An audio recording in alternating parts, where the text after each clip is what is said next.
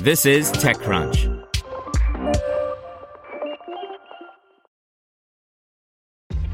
This episode is brought to you by ShipStation.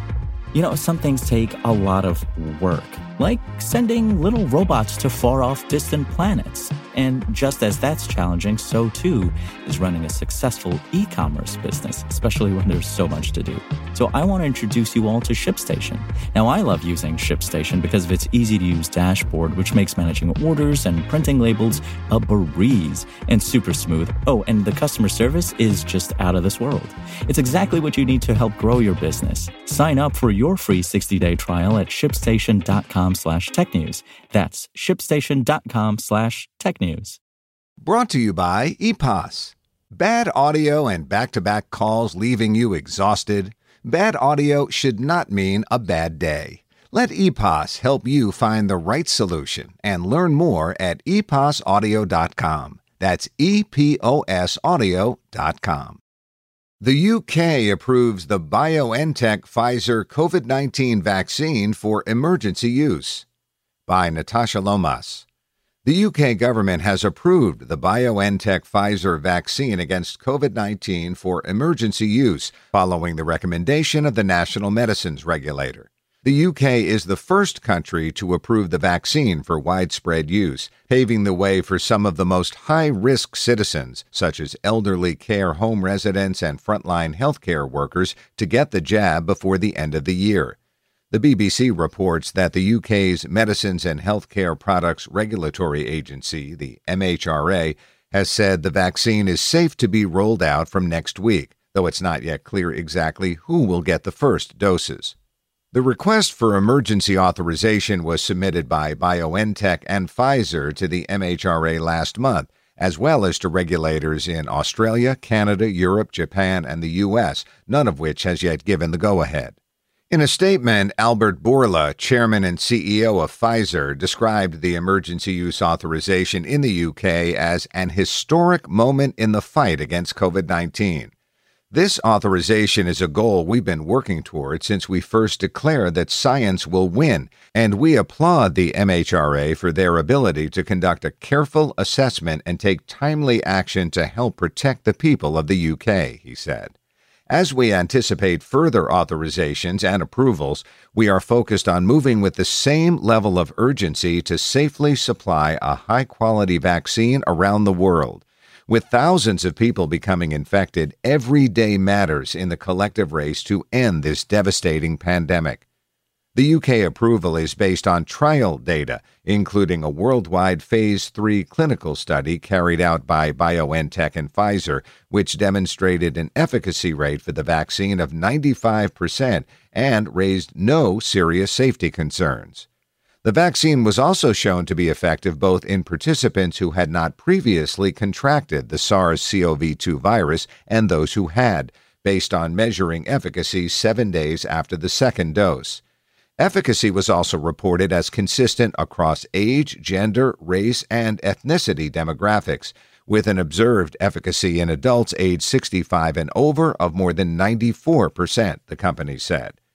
UK Prime Minister Boris Johnson tweeted the news of the formal authorization this morning, writing that the vaccine will, quote, begin to be made available across the UK from next week. A second tweet anticipated how vaccination in general will ultimately enable a return to economic life as usual.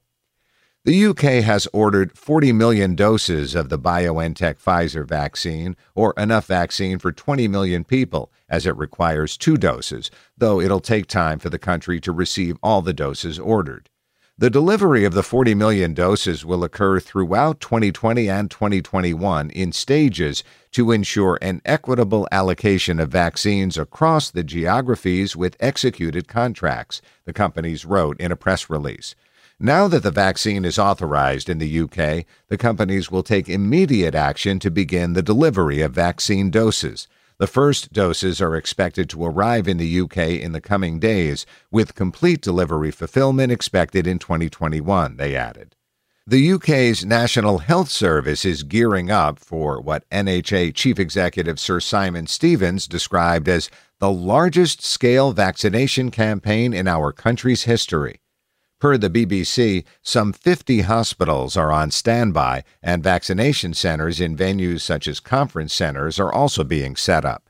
In comments to journalists this morning, Health Secretary Matt Hancock said 800,000 doses of the virus will be available next week, with the bulk of the rollout coming in the new year. We'll deploy it at the speed that it's manufactured, he added.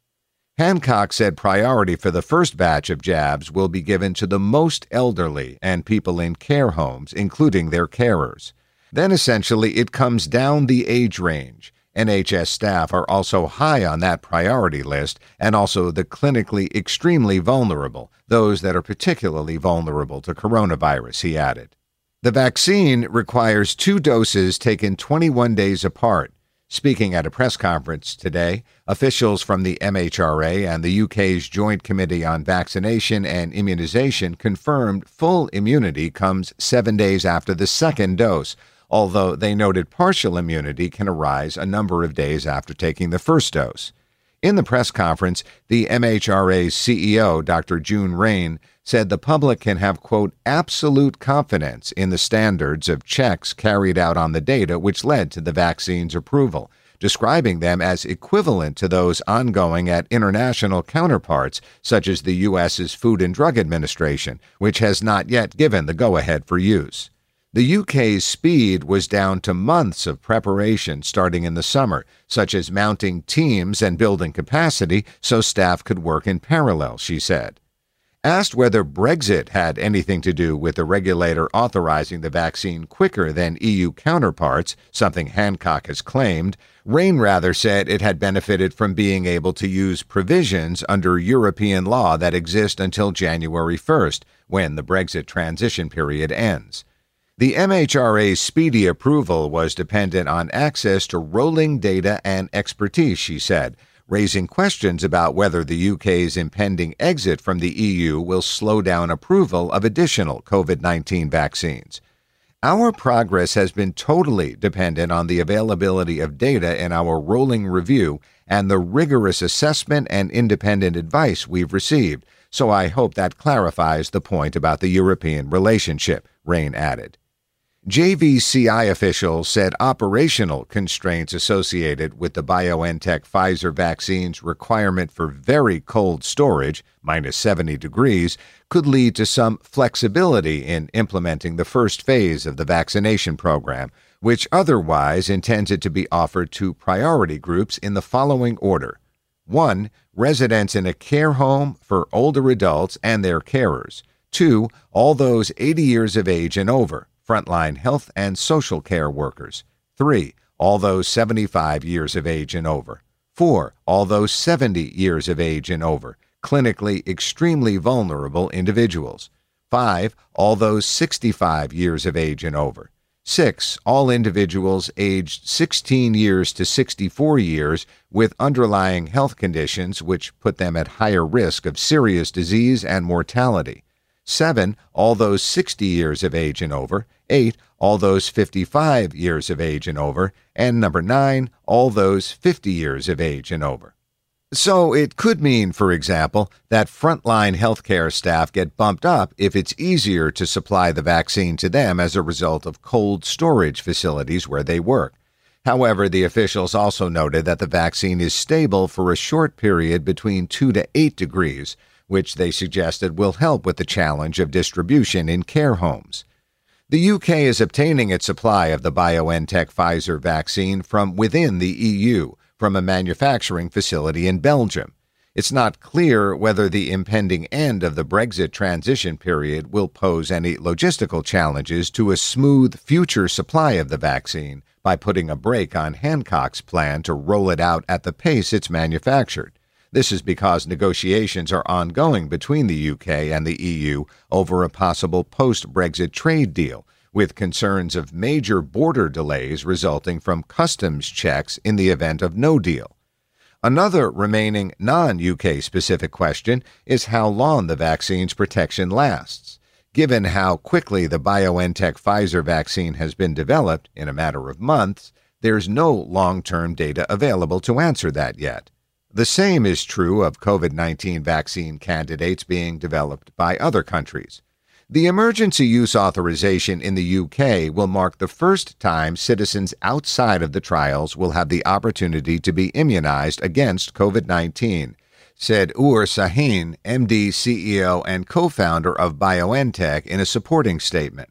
We believe that the rollout of the vaccination program in the UK will reduce the number of people in the high-risk population being hospitalized. Our aim is to bring a safe and effective vaccine upon approval to the people who need it. The data submitted to regulatory agencies around the world are the result of a scientifically rigorous and highly ethical research and development program.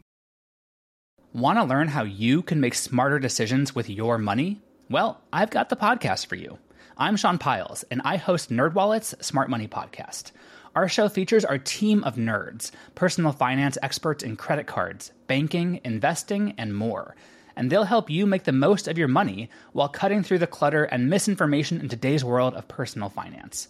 You'll get clarity on strategies to help you build your wealth, invest wisely, shop for financial products, and plan for major life events. Listen to NerdWallet's Smart Money Podcast wherever you get your podcasts.